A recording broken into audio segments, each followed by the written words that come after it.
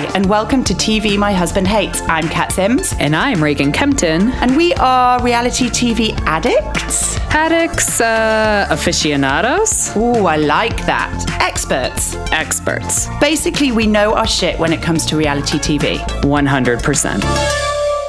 Well, hello there, and welcome to another week of TV My Husband Hates, where we're all pretty much doing the same thing we've been doing every week since quarantine started. How's your week been, Kat? Pretty much like the week before was.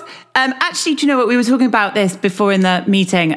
You're currently in kind of a mojo drought. I am. I have been there, but I feel like mine came back this week. Good. I'm very, very happy for you. Yeah, so I got some DIY done and I've been exercising more and feeling a bit more on top of stuff. You know, sometimes you just feel like you just can't get anything done all day. Yeah, absolutely. I definitely feel that I'm feeling good about that. But, I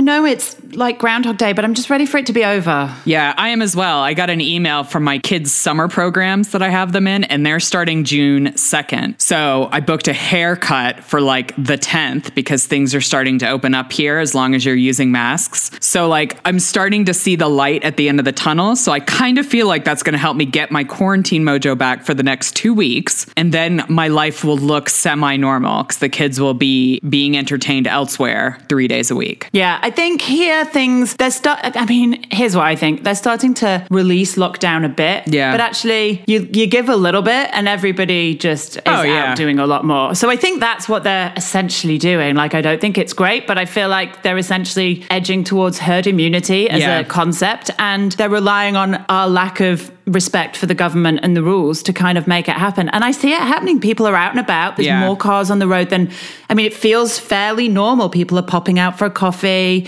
They're, popping to the shops because they've, we've all been only going for one weekly big shop. Right. So I feel like it's lifting. They're saying schools will be going back on June the 1st. So wow. On a personal level, that is exciting. Well, I think like I waft between these two thoughts pretty much on like an hourly basis, because on the one hand, it's like we can't shut down forever. Like the world just can't sustain that, right? Like we have to make money. People do need to go back to work. Like we have to start living our lives. It's just, it's scary. Like the thought of like then having another like huge wave.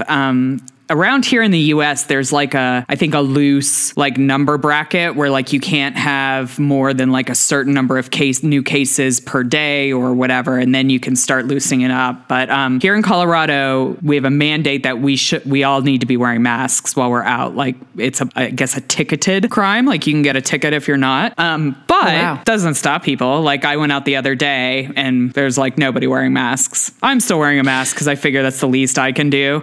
And it, doesn't bother me too bad.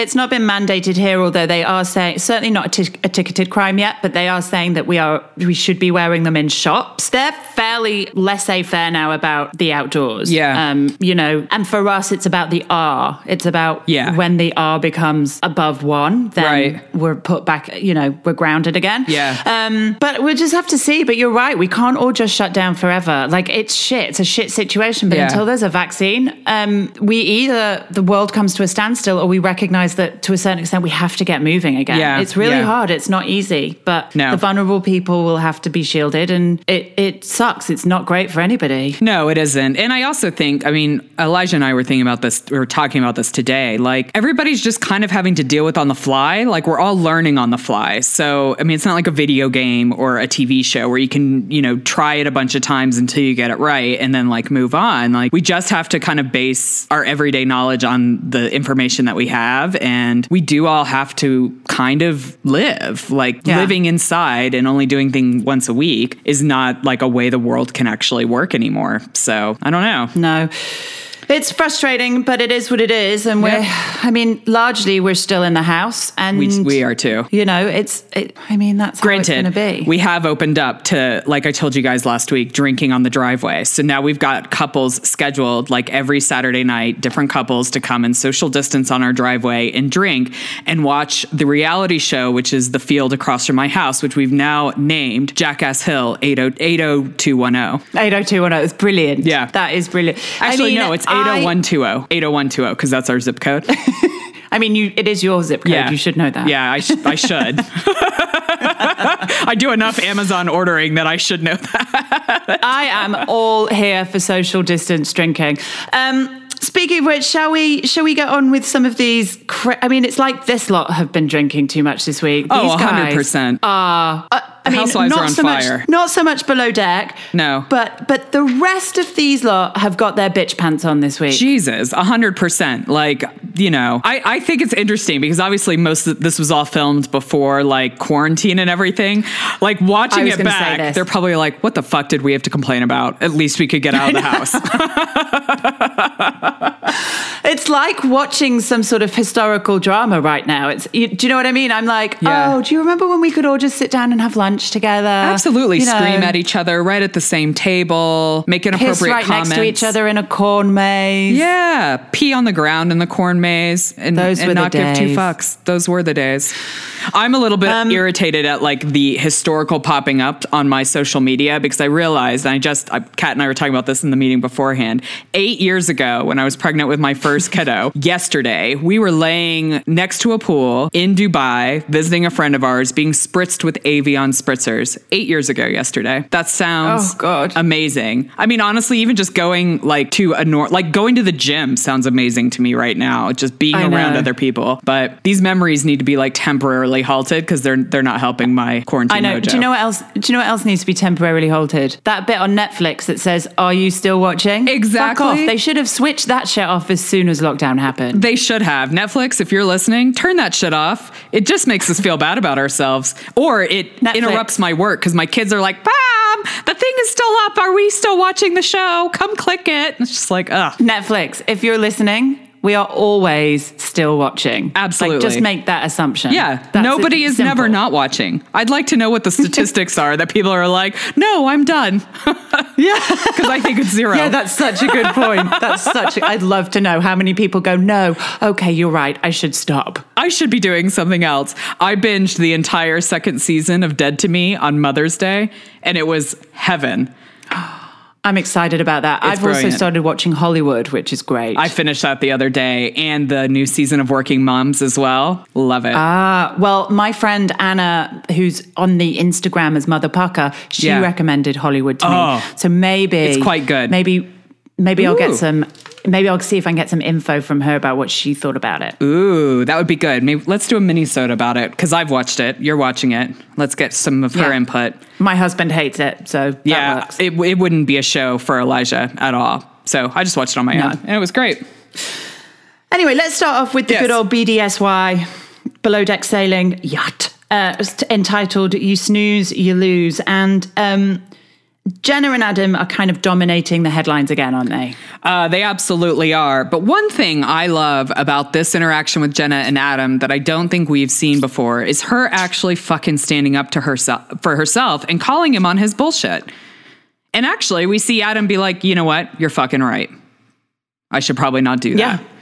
I 100% agree. And I think as well, this is different to Malia from the season before. Right. You know, I think him and Jenna really do have a phenomenal connection. Yeah. And I think that's why he's willing to hear her. My worry is that it's going to keep happening time and time again because I'm just not sure he's dealing with it. And it's sad because he owns it in his interview. He says, of course the problem's me. Right. I don't think I'm capable of having this kind of relationship. And I don't know why, but I guess he has some idea. And I just want him to work on it at a level which means that he can. Yeah. Because if him and Jenna are as good as I really do think they are, it would be such a shame if his shit got in the way of it. Absolutely. I mean, on the show, he blames his parents because I guess like his parents were expats. So they moved around a lot when he was little. So he was always having to say goodbye to people. And that was the end of the relationship. So it wasn't something that he could carry on, which I kind of understand. However, I think at some point in your life, you have to deal with those childhood dramas and move on because if not, like they're just going to rule your life. And I think that's why we see him acting the way he does. He just hasn't dealt with that shit. And I don't know if it's something as easy as just like being in this great relationship is going to help him fix his shit. No, I don't know either. But bad shit happens to a lot of people and that's terrible. But you can't fix it. You can't undo it. No. You can't be angry at the people that did it. You can't blame your mum and dad for moving around all the time. Eventually, you have to decide whether you want to carry that baggage and let it ruin the rest of your life, or whether you want to do whatever it takes to get rid of it. And I really hope that this relationship with Jenna inspires him. I didn't think that they were together, but then Jenna's posting stuff on Instagram quite recently where they are. So who knows what's going on? Aside from the context, I really like them as a couple. Totally. And I really hope that they work it out. I agree with you. I think them both working on the boat is causing serious problems. But I don't, like, for me, it's not their relationship. It's the way they're handling everything on the boat that's causing the problems. Like, I think their relationship could be quite good, just not in this scenario. Like, I think it's just a hard scenario. Like, unless you're like Paget and Ciara and have been together for ages and can like deal with it, I think a new relationship is really hard when everybody's like working and living in such tight quarters. Yeah. And I think as well, you can get swept away, and I get it. Like, we've all been there in those first flushes of romance. It's, of course, all you want to do the hot is just sex. jump into bed with each other and rip it and snog every time you see each other and push each other up against the Absolutely. fridge. I mean, I don't know. But it's not how it can work on this boat, and you do see it really interfering. Yeah. And Jenna makes this point that the guest experience wasn't affected, and I actually think she's right. I don't think the guest experience was greatly affected.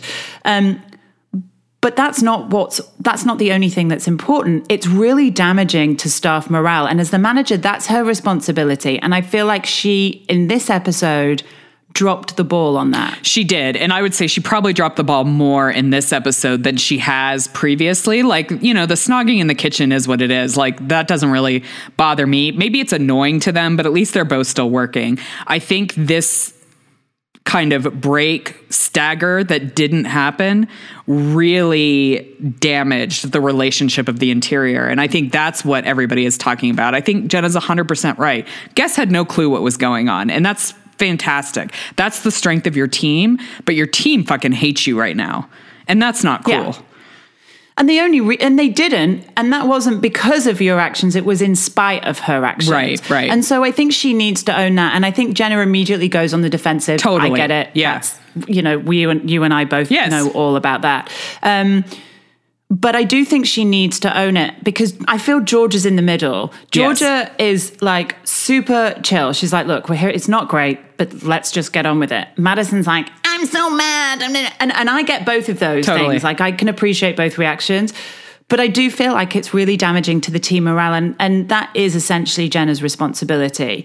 That's her job, right? Like, as first stew, that's your job. That you are motivating everybody to do the best job that they can.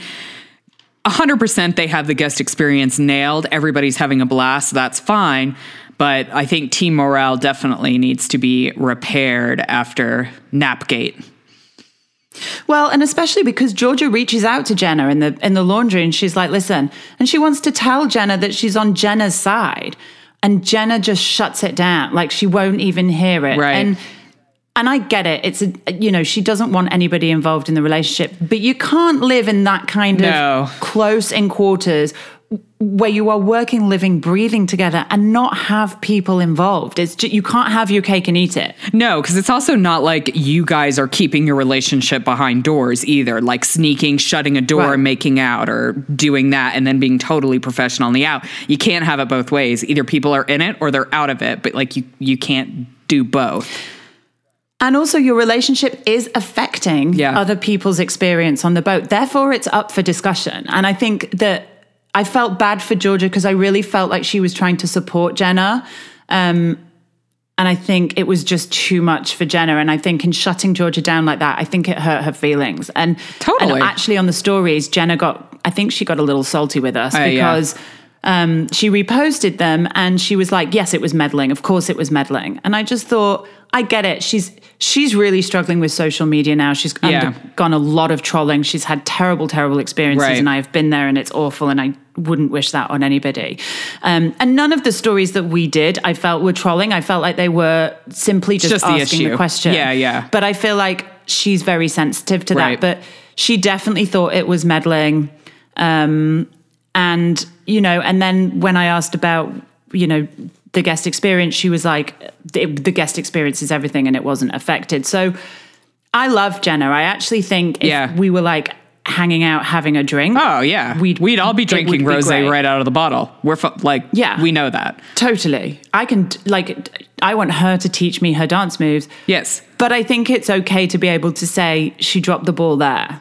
Well, and I think also if you just look at the relationship between Jenna and Georgia has always been fairly pleasant. Like not at the beginning where Georgia was kind of learning, but Georgia's really stepped it up. And I don't think Georgia has ever done anything malicious to Jenna or said anything malicious to her. So I don't really understand how Georgia just kind of being there for her, she felt that it was kind of meddling, because I totally read it as her just being there on her side and, you know, trying to be cool. Like she's never been mean to her. Like Madison, on the other hand, I would have gone the other way. Like that would be an obvious meddle and just being kind of a dick, because that's their kind of relationship background. But I don't know. I mean, we'll definitely see more next week. We'll see Jenna and Glenn's conversation about the interior and see how that goes. Then I think this is also the last charter. So we're going to be losing some shows next week. I know. We're going to have an easy breezy, beautiful cover girl. Right. So yeah, we'll see. We obviously, just before we finish, have that continuing tension between Paget and Georgia. And I do feel for Georgia here because she's really caught serious feelings for this guy. Yeah, she's 100% caught feelings. This is not just, I want to fuck you and be done with it. Like, I think she's really connected to him on an emotional level, and he's not going to leave Ciara. Like, he's not. No. He hasn't. Like, they're in quarantine in Italy together. But I really feel for Georgia because I think Chris is trying so hard to, like, get in there and be lovely, which I think hands down Chris is super lovely. The way he's been working through back pain fucking astounds me. And especially like what he's doing.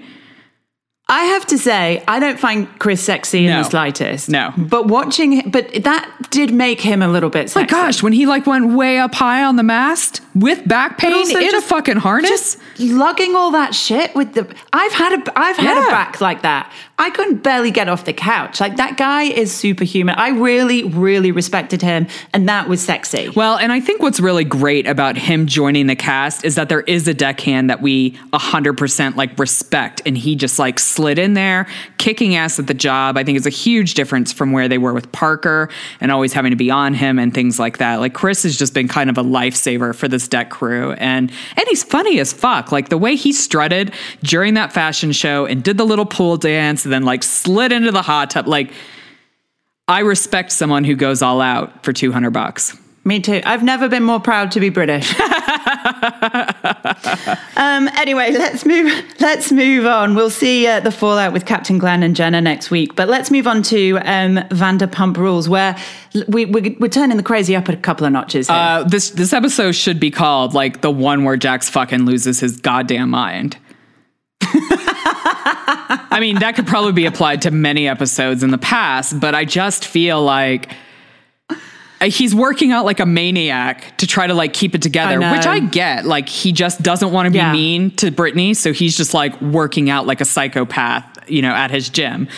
But he needs some serious work on himself, because I feel like these explosions are coming from the fact that he's kind of pushed down everything that's happened to him over maybe the past year, like the terrible thing with his dad, the falling out with his mom, and I think he's just exploding.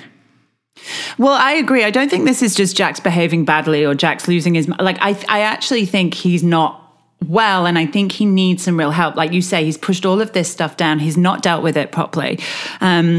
And this going to the gym 3-4 times a day is manic behavior. Well, and those exercises are no joke, because it's essentially like an Orange Theory. Like, you remember when you came out with us and did that Orange Theory workout? Yeah, it was miserable. That's what he's doing. That's what he's doing 3 times a day. I mean, he's not well. And in all seriousness, I think Stacy...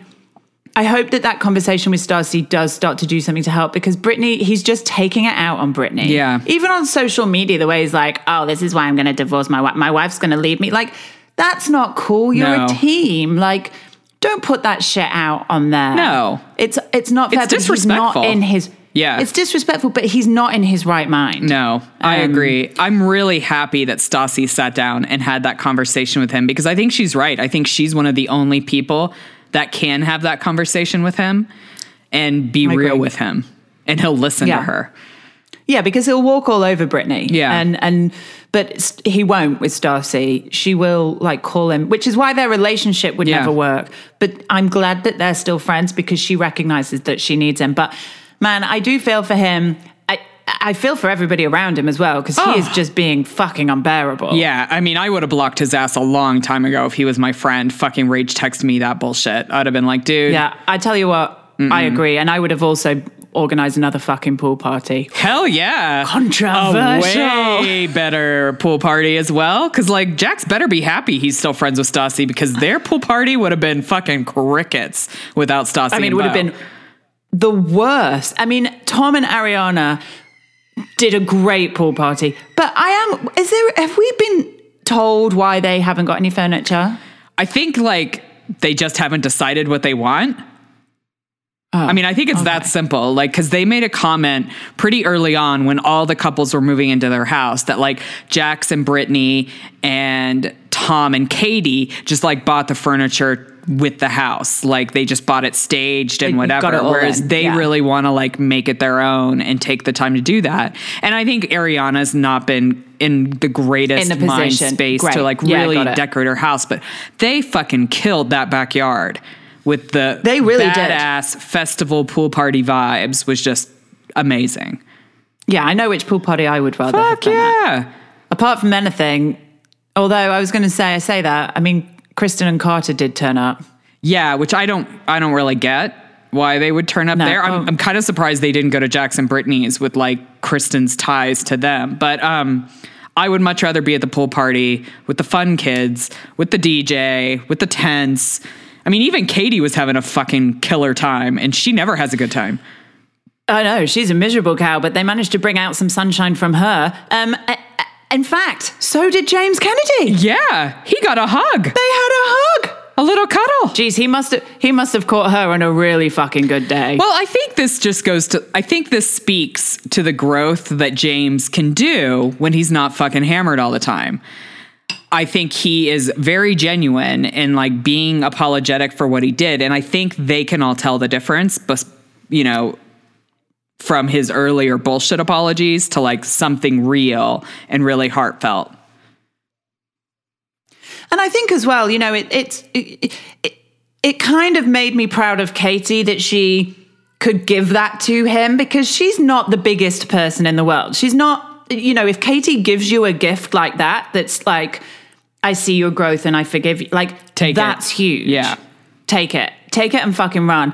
And I hope it lasts, because the new James Kennedy is a guy I can get on board with. Hell yeah. He's fun. He's, like, cool. This is the James Kennedy that I'm here for 100%. The other big news of this week in the old Sir crazy incestual pool of juices is the Dana, Brett, Max love triangle that, oh God, you start. Because Brett, I can't. No, Brett is so gross to me. I can't fucking believe the way he talks about Dana versus the way he talks to Dana. I can't believe that dinner party where he's just, like, shouting that he didn't have fucking feelings for her. I can't believe he talked all that shit to Max and then said something totally different to Dana. He's fucking gross. And he's gross. You know, just as a caveat, like, he's 100% not my type of dude anyways. Like, I've never been into, like, the very muscular, pretty fuckboys. Like, they're just not my type. I'm definitely more attracted to, like, the tattooed, emotional, you know, emotionally unavailable dudes. That was my MO. Aren't we all? Yeah, but I'm 100% Team Max on this. Like, I think Dana should take a real look at the bullshit, which is Brett, and try to build something with Max, because I think that's real. I have a lot of love for Dana. Like, I think she's smart, she's sassy, she's strong, she's a badass. But I think she is being fucking blinded by the abs, because I cannot understand why she turns into this, like, simpering little fucking princess when she's around him. And he's like, how does my hair look? Does my hair look all right? She's like, your hair looks like more than all right. Oh, Dana, you have more self-respect than that. Yeah. Come on. Yeah. Like, I am shocked that she is not seeing this. And even, I mean, if any guy sat at a table and just shouted, I do not have feelings for her, when we have been like, I'm not saying you need to be in love with me, but like, have some fucking respect, feelings, right? And respect me. Respect. That is such bullshit. Like, if you really don't have those feelings, you have that fucking conversation elsewhere. You don't shout it from the fucking rafters in a public place in front of her and her friends. And I'm sure that Max is a fuckboy too, but I think he's handled himself far better throughout all of this. Well, at least he was honest about it. Right. And I don't think he was ambiguous with Dana. I think it was very clear what he was trying to say, which is, I still have feelings for you. I respect that you're going out with somebody else. I find it hard. Yeah. That's all he wanted to say. He didn't want to say, I want to get back with you. He didn't want to say, let's make it like, maybe that's what he wants to say further down the line. But I think it was very clear. And I think she's holding this against him because it makes it easier for her. Totally. But Brett is, gross is the word. He makes my skin crawl. Yeah. No, I'm not a fan. And he does always wear flannel. I'd be happy for him to like not be on the show next season. I don't think he adds anything of value or really interest. Like, he's just been gross. He was mean as fuck to Sheena. Whether you believe Sheena deserves it or not, another story. But he was an asshole to her too. And he's just like, he's like a misogynist in feminist clothing, right? Like, he wants to be, I'm so down with like, you know, women's rights and like my respect feelings. You and the feelings. But actually, he's just like a fucking date raper roofie boy inside. I mean, you know, call it how you see it. I agree. I think you're right. I think he's the epitome of young, dumb, and full of calm. And I have absolutely zero time for him. He grosses me out. And maybe it's because we're 38, nearly 40, that we can see through it. But Dana, I want to shake her and say, wake up. Like, I'm not even saying go with Max, but just ditch Brett. Yeah, just don't be with that guy. Find somebody else, because you're funny as fuck. You're cute. You're smart. You're strong. You do not need that bullshit. No, it's enough is enough.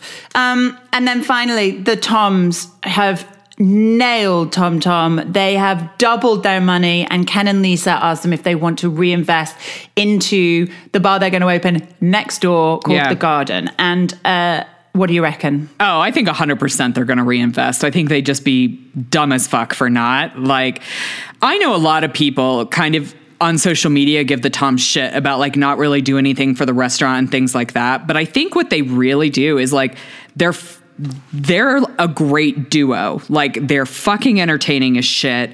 They both bring something different to the table, and they have really built the Tom brand.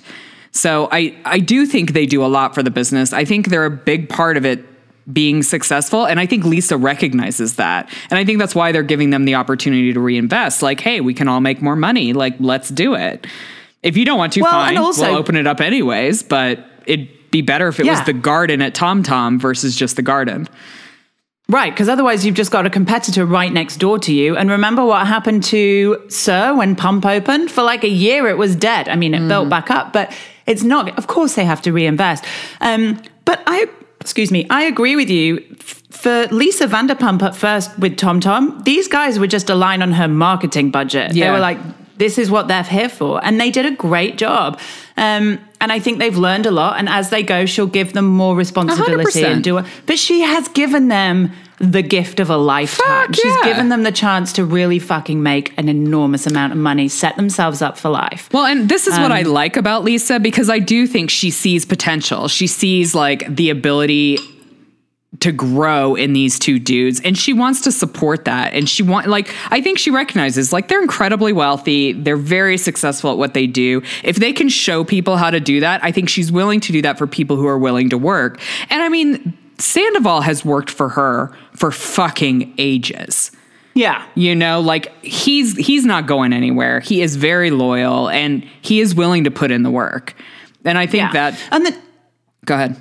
Sorry. I was going to say, and the Tom-Toms aren't charity, but Lisa is very committed to giving back in a lot of different ways. Like, I think she very much recognizes her privilege. She recognizes the power that she has to help people, support people. And I think this is just another way of her giving something back. And I really applaud her for it. And I have no doubt that the garden is gorgeous. I'm sure it's open by now, or at least on its way. Right. But I love seeing the Toms succeeding because, they're I mean, not that Tom Schwartz ever worked really in a bar for more than 30 minutes, but like he had a panic attack and ran out. He seems to have found his niche. Who knew? Yeah, I mean, 100%. And I'm actually kind of liking Sandoval a little bit more now in the season than I did at the beginning of the season. Like, I think he's calmed down quite a bit, and I think things must be kind of better because he's not as fucking crazy as he was. Yeah, I think he's found his feet. You have to excuse me. Halfway between us talking about that episode, my husband walked in and gave me a bowl of ramen. Aww. Which is really super kind of him, and I cannot be more grateful. But the problem is I can't really eat it now, so now I'm just looking at food, starving, hungry. Cold ramen. And you know what I'm like when I'm hungry. Like, let's get through this podcast. Good. We don't want her yelling at me. Anyway, I'm slurping it a little bit here and there, but I'll do my best to obviously hide it. But let's move on to the Real Housewives of Beverly Hills, because I swear to God, these housewives ladies are off their fucking rocker this week. Yeah, no, they've definitely got their bitch outfit on. They're all crazy. They really are. We start off back at the pizza party. Yes. Let me get to my notes. Which let's just have a chat about this pizza party anyways. I have a real problem let's do that. with Denise trying to be the perfect anti-sex mom. We do understand what's going on. Like, obviously we know what's coming, so I can get it. But it just is so obvious that this is just bullshit. Like, at one point this is late. All the other kids have gone. Right. And they're all at the grown-ups table. And she turns around to her 8-year-old who sat at the grown-ups table late at night and says, they're not talking about things that are very appropriate, are they? Do you know what's not appropriate, Denise? The fact that your daughter is not in bed.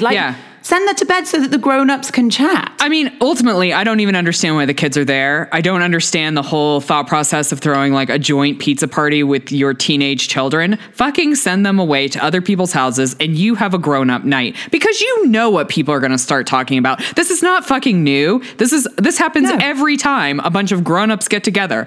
The talk turns to sex. And if you don't want your kids to hear it, fucking send them away. Don't plan on them being there, or put them in their rooms because they're 8 and they need to go to bed. Like, my kids are in bed at 8 by the absolute latest, other than 4th of July when we let them run around. But like, I don't want to hang out and drink with my kids. I want them to go to bed, and I want to have like the real, honest, cool chat going on.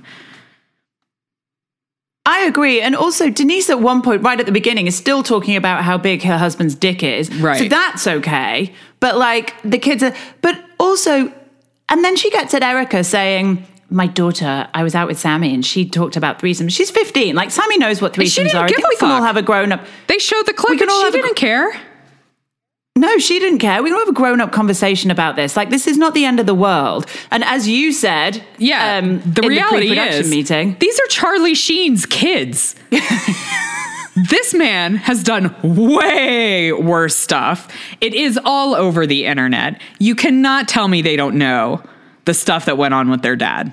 Like, you can't, like, they're 15 now. Maybe the 8-year-old is not his, so that's probably a different story anyways. But like, come the fuck on. Like, the girls weren't like going into specifics and how you set up a threesome and how you need to act like a threesome. They were just talking, and I just don't buy it. I don't buy it, Denise. No, this is all because we know that this bloody lesbian affair is coming up, and she's like in some sort of panic. And we see it throughout this whole, like, even Erica Jane at the dinner after the launch says, like, where has Miss Laidback gone? Right. There is some shit going on with Denise. I don't know when this comes out in the season, but it's definitely edging closer and closer. No doubt. No, absolutely.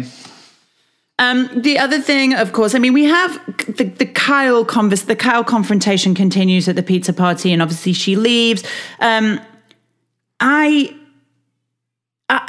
You and I are a little out of sync in our allegiances this week, which is fine. Yeah. It's good for the chat. I really am kind of connecting with Kyle a little bit here. I know she's being like overly emotional and a little bit difficult. Like, I do get that.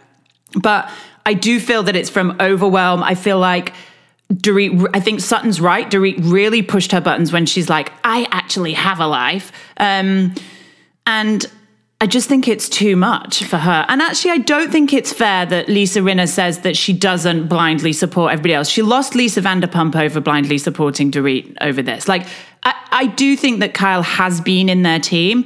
But I also feel that her kind of responses are a little bit emotionally driven rather than kind of logically driven. Yeah, I think on this, we're pretty aligned. Like, I think this is the first time Kyle has taken on this much work at one time. So I think she's struggling with balancing it all and being there for her family and being away and being there for her friends. Like, that's a fucking hard struggle, 100%. I know where she's coming from. We've all been where Kyle's at. It just sometimes gets too much. And you do just want your friends to back the fuck off. Yeah. I don't really understand the beef with Dorit. I think that was just exacerbated by the feelings. I don't actually think Dorit meant it that like Kyle didn't have a life. I think she was just like making an offhand comment that was maybe came off a little dickish, but just like, well, I have a life. Like I have other things going on. Yeah. I needed to handle it. Like that's what it was. And I think if Kyle wasn't in the kind of emotional state that she's in, right, it would have never been an issue. This would not have even come up. But you know what as well? This whole thing about having to compare how hard everybody has it, like Denise is banging on about this. Like, I record 10 episodes of Bold and Beautiful every week. You know, all of this bullshit. It really pisses me off because two reasons. Firstly, everybody's hard is different. Right? Doesn't matter whether you think that their hard is hard relative to yours. That's not the point. The point is they find it hard, therefore it's hard and we need to show them compassion and respect that. It's not a fucking competition. But also, ladies, let's just remember you've got a lot to be fucking grateful for. Like, let's put this into some perspective. I get that it's hard, but it's quite unsettling watching super privileged women bitch and moan about how hard they've got it. Like, I know I feel like I'm contradicting myself a little bit there. All I'm saying is a little bit of recognition on their part for this would all make it go down a little bit easier. But don't sit there and say, it's just so hard. Like, I get it, but let's recognize what you have. Well, and I think gratitude attitude goes a long way. Right. And I think it definitely hits a little bit harder as we're all watching this during quarantine as well. Like, obviously, we're all coming from a very different place of where our hards are probably exponentially harder than they were pre-quarantine.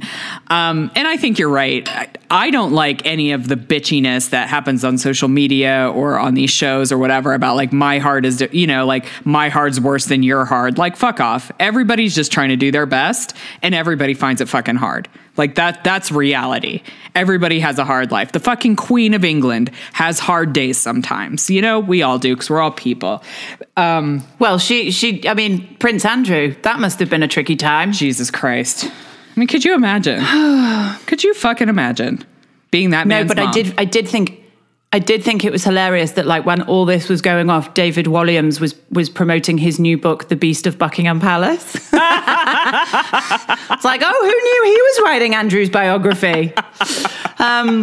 That's the complete. Sorry, that was a random thing, but yeah, everybody just needs to be a little bit more compassionate to each other in this friend group. Like, I feel they all really jump on the attack for kind of tiny things. I think the only one that doesn't is Erica, and I think Garcelle is going to be the same way. Like, what the fuck are we actually arguing about here? This seems stupid. Erica has always been the voice of reason. Like, she's fucking over the top with a lot of things, but when it comes to relationships, her emotional empathy is so high that it just means that she can always see something from a slightly more measured position. And, you know, she stays very quiet as well when the whole Sutton Dorit thing comes out. And again, I think we're a little, you know, you and I don't fully agree on this, but there's something about Dorit's vibe this season that I just don't like. And I don't know whether it's because there's shit happening behind the scenes that everybody's sort of not talking about. Right. But I just feel like she is really on the defense. Like, she's really, I don't know, I just feel like she's attacking, and I do feel like she goes after Sutton for this especially in a group setting where Sutton is new to it. Dorit says she just wants peace, but I actually think she just wants to be right, and she's like a dog with a bone. And I don't know. I'm just not on board with Dorit right now. Yeah, and so this is where we differ very, because I actually think this is the first season I've kind of liked Dorit, because I feel like she's actually standing up to people this season. I felt like she was just kind of boring in past seasons and very much kind of like a doormat, like all this shit just happened to her or whatever. And I think that's kind of influenced the way she's behaving this season. And I kind of like it. Like, honestly, I probably would have said the same to Kyle. Like, you know what? I had shit to do. Fucking get off my jock about that. The Sutton thing, I'm of more of the opinion that Dorit just doesn't know Sutton. Like, this is like the second time they've met up. Sutton's been kind of weird to the group before. I don't even really know why Sutton went to the event if she knew that this guy could possibly be there and it'd be awkward and whatnot. I mean, maybe it was a filming obligation. I don't know. But I feel like if I didn't know someone really well and they turned to me and were like, I'm going to freak the fuck out, I'd be like, I don't know what you're talking, like, what the hell's going on here? I 100% And I think at the that. dinner, I felt like Sutton was more attacking Dorit, because Dorit was literally just saying what she said. Like, you turned to me and said this. I was coming from a place where I had no idea what that meant. I don't really know you that well. And it like was awkward for me. Like, I would feel the same way. And maybe I wasn't paying as close enough attention, because I don't remember Sutton apologizing for saying what she said. I don't remember that at all. I don't know whether the words "I'm sorry" came out, but she definitely said she was wrong to say it. Like, she said, I shouldn't have said it. But was she wrong to say it to Dorit, or like what? No, she said she shouldn't have said it at all. Like, she shouldn't have said it at all. Well, she shouldn't have gone. And I guess on reflection, it meant that she should have handled the whole situation differently. Right. All of that I get. I just don't like the way that Dorit has to keep it going. Like, always has to keep it going, and because she wants to be right. But I do agree, like, Sutton is batshit crazy. Yeah. In kind of an endearing way, because I just genuinely don't think she realizes it. But yeah, I just can't get on board with Dorit. Yeah, it'll be interesting. It'll be interesting to see where it all goes, because, and I mean, maybe this is a bit unfair, because like I've read a few things about, like, Sutton was going to be a housewife with the diamond, but she wouldn't open up a lot of her life, and so they kind of like demoted her status to just the friend, which is why she doesn't have a tagline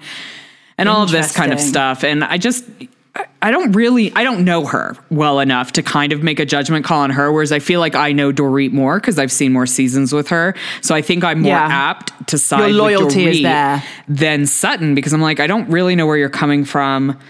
Southern manners would kind of dictate you didn't go to the event, if you want to be real technical about it, because, you know, it's business and you don't want to cause a scene. That's a pretty Southern thing. Unless it was a filming obligation. Yeah, like who knows? Who knows? And I'm willing to give her like the benefit of that doubt. I just want to know more about her, because I feel like all the interactions we've watched with her have been slightly unhinged. Yeah, I think I find her quite addictive, because I don't know what she's going to do. Yeah. Like, she's kind of an anomaly amongst these girls. Right. She's completely different to everybody else. So I think I quite like that about her. But there's only going to be a certain amount of that I want to take before I'm like, okay, now I need more. Like, open up. Let's see where this crazy comes from. We'll see. I don't know. I suspect that Go ahead. I was going to say, I suspect the season's going to be hijacked fairly soon by the whole Denise and Brandi Glanville. Yeah, I'm sure it will be. But weirdly enough, I would 100% side with Garcelle on anything, because I feel like everything we've seen of her in this show has been like fucking badass and real. I love her. Yeah, she's like the Jackie Goldschneider of this one. She's like the down to earth, gives her kids a fucking donut cake. Pizza, this is the thing. I wrote that down on my notes. Like, I wonder what fucking Jennifer has to say about Garcelle's birthday parties. Probably not shit, because Garcelle is famous and she is not. Yeah. But that birthday party is very similar. Like, you know what? This is what my kids want. We don't fucking do that crazy bullshit, because that's ridiculous. We don't. We're going to do donut birthday cakes. And apparently everybody's going to eat the donuts before even the people come. And it's all fucking fine. Oh, babe, I felt her pain. I was like, just put everything fucking down. Just it's organized. Anyway, the only problem with this episode, with this whole season right now, is that the only thing I'm waiting for is the Denise Brandi Glanville thing. So until that happens, I'm like, oh, get on with it, move it along. And I don't feel like there's like enough in these episodes, because I feel like maybe they are holding it all back to like do the big fucking reveal, and everyone's going to get off their tits. So give me the good shit now. That's what I say. Absolutely. We've got another bunch of crazy bitches on the other coast in New York, which, oh God, it's quite exhausting to talk about. It really is. Like, what the fuck is Dorinda's hard-on over Tinsley. Like, what does it fucking matter? What does it impact your life at all?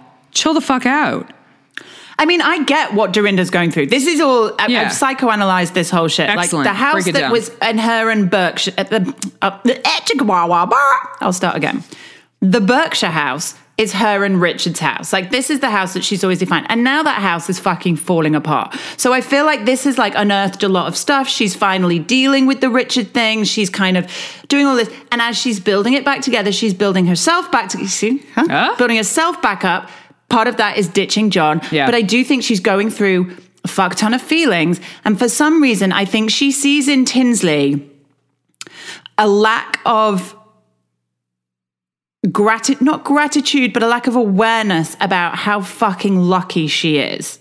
And I think Dorinda resents the fact that Tinsley cannot recognize actually how lucky she is, because she isn't 55 with a dead husband that she really, really loved and is now alone and sad and all of these things, which, by the way, Dorinda, again, let's put some perspective on this. You are like, I know things are hard, but like, you also have a pretty fucking amazing life. And I think she feels resentment towards Tinsley for that. I don't think it's right. But I feel like that's where it's come from. But the way that she treated Tinsley at that lunch table, horrific, was the most disgusting thing I've ever seen an adult do.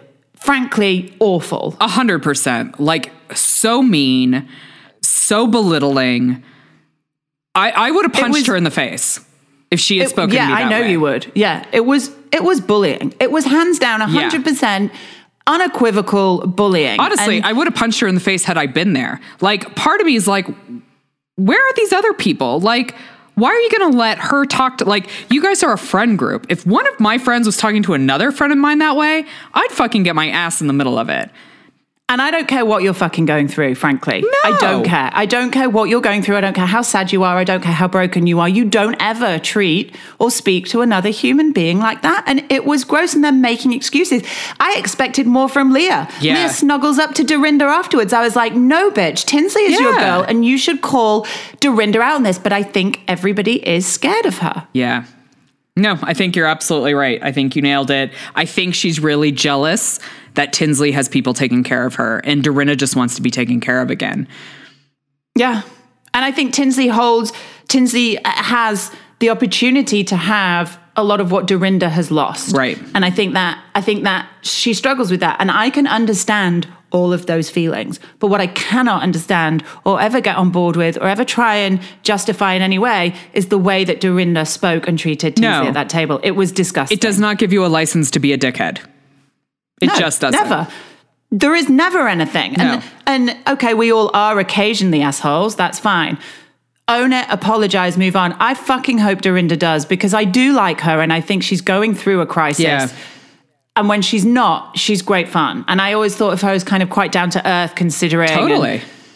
And all of that. So I hope that she sees what she did, but I've never lost respect for somebody quicker. No, it's really appalling. And I think it kind of harkens back to like the first episode when she was like bullying her about being in kindergarten and like all this other shit. Like, she's so demeaning and disrespectful to her that it's just fucking wrong. Yeah, it really is. It's gross. We do see Luann go to Leah's apartment. Can I just say, Luann, obviously we all know I don't like Luann at all. But she has this talent of even being the biggest bitch when she's trying not to be. Like when they say, what do you think of Leah's apartment? And she's like, oh, I love how humble she is. Fuck you, asshole. What?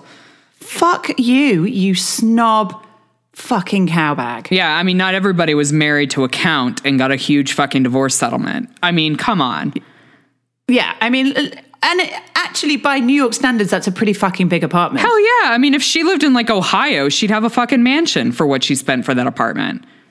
Luann just blows my mind. But what they do talk a lot about is obviously their relationship with alcohol here. And this could go, you could see this in two ways. Yeah. Either this could be two friends empathizing, having a lot in common, really supporting each other, or this could be two addicts really enabling each other. Now, which one do you think it is, Reagan? I voted for the latter on the Instagram poll. I think it's incredibly enabling. I hearken it to like two heroin addicts being like, oh, so we used to do a shitload of heroin. We've gotten over that, but we could probably just do a little bit and be totally fine. Like, we got a candle on this. Like, I think this is like addict behavior 101. Like, when you get two addicts together, they will usually enable each other to fucking fall off the wagon. Yeah, time is gonna tell, and maybe we'll be wrong in eating our words, and maybe it turns out that they can absolutely manage their alcohol and they didn't have a problem.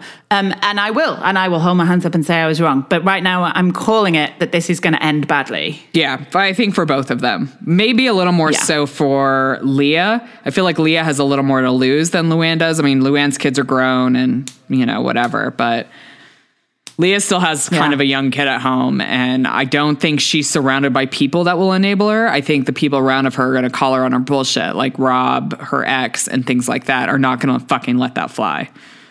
No, I agree. I also hope Luann doesn't bring Leah down with her because, Me too. Like you say, like Luann doesn't have as much to lose. No. Just before we finish, I just want to talk about Tinsley's trainer because he is hands down my favorite thing on TV right now. I love that he could give two fucks about being on TV to the fact he calls them all the wrong names. He calls her Tinsdale. He calls Dorito. He calls Dorita Dorito. And he just doesn't give a fuck. He's like, where do you guys get all these names? But I love him because like he looks like he cannot string a sentence together. He can't. But actually what he's doing with Tinsley is like boxing and like psychotherapy all in one go. He is brilliant. At first I was like, is he the worst trainer or the best trainer? I'm deciding he's the best trainer. He is the best. And I mean, obviously, he's a boxing coach, so he probably was a boxer. So he's probably taken a few to the head. But I love him. I think he's very real. He is very real New York, not like the New York where these ladies come from. He's from the real New York, and he's probably grew up there, judging on his accent. But I love him, and I think she needs to fucking listen to him because he's speaking a lot of real truths to her, and she needs to open herself up to that shit. Not in complete sentences, but he is talking a lot of truth. You got to piece it together, but it's there. It's there. It's good. There's good shit there if you can dig deep enough. Well, that's us for this week. It is. We've wrapped up. We only have 4 shows. I think next week we're looking at the Vanderpump Rules season finale, so there'll be a reunion for that. I think we're coming up on the BDSY, Below Deck Sailing Yacht finale, so we may only be down to the Housewives, which shall be interesting. God, I think I'll need a stiff drink if that's all we've got to Maybe talk it'll be more but drinking and just chat from us. So maybe. Stick with us. Stick with us for that. Listen, guys, we hope that you are surviving lockdown. We are here for you. And even if we lose all our shows, we will come up with some shit to talk about. So stick with us. Absolutely. Please don't forget that we are on Patreon. We've launched our Patreon site. So if you would like to sponsor us for literally the cost of a cup of coffee a month, you can pay £3, and I think it translates directly into $3 actually for the American listeners. You can get some great stuff. We're creating unique content for that. We've just released an extra mini-sode about the Watch What Happens Live, MJ, Tommy, Reza, Adam chat. That was explosive. We've got another one landing in the near future about the Kristen Cavallari Jay breakup, split up info. So we're creating lots of new stuff for you. Please, if you can. I know now is a tough time to be asking for money, but it really would mean the world to us if there was any chance that you could support us. Absolutely. And we've got 2 new patrons. We've got Kelly Smith and Amy Marzan. So you know what? Like, they're out there. Join them. Enjoy this bonus content because we're way more opinionated on the bonus content than we are even on the podcast.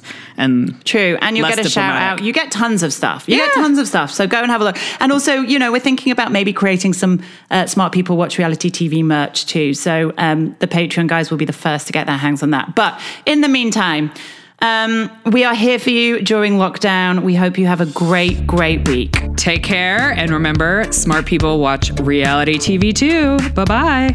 Bye. Please subscribe, rate, and review TV My Husband Hates wherever you listen to your podcasts. You can also follow us on Facebook and Instagram at TV My Husband Hates and join the Facebook group to keep the conversation going when the podcast ends. If Twitter's your thing, you'll find us at TV Husbands Hate. Theme music and production for TV My Husband Hates by Jimmy Sims.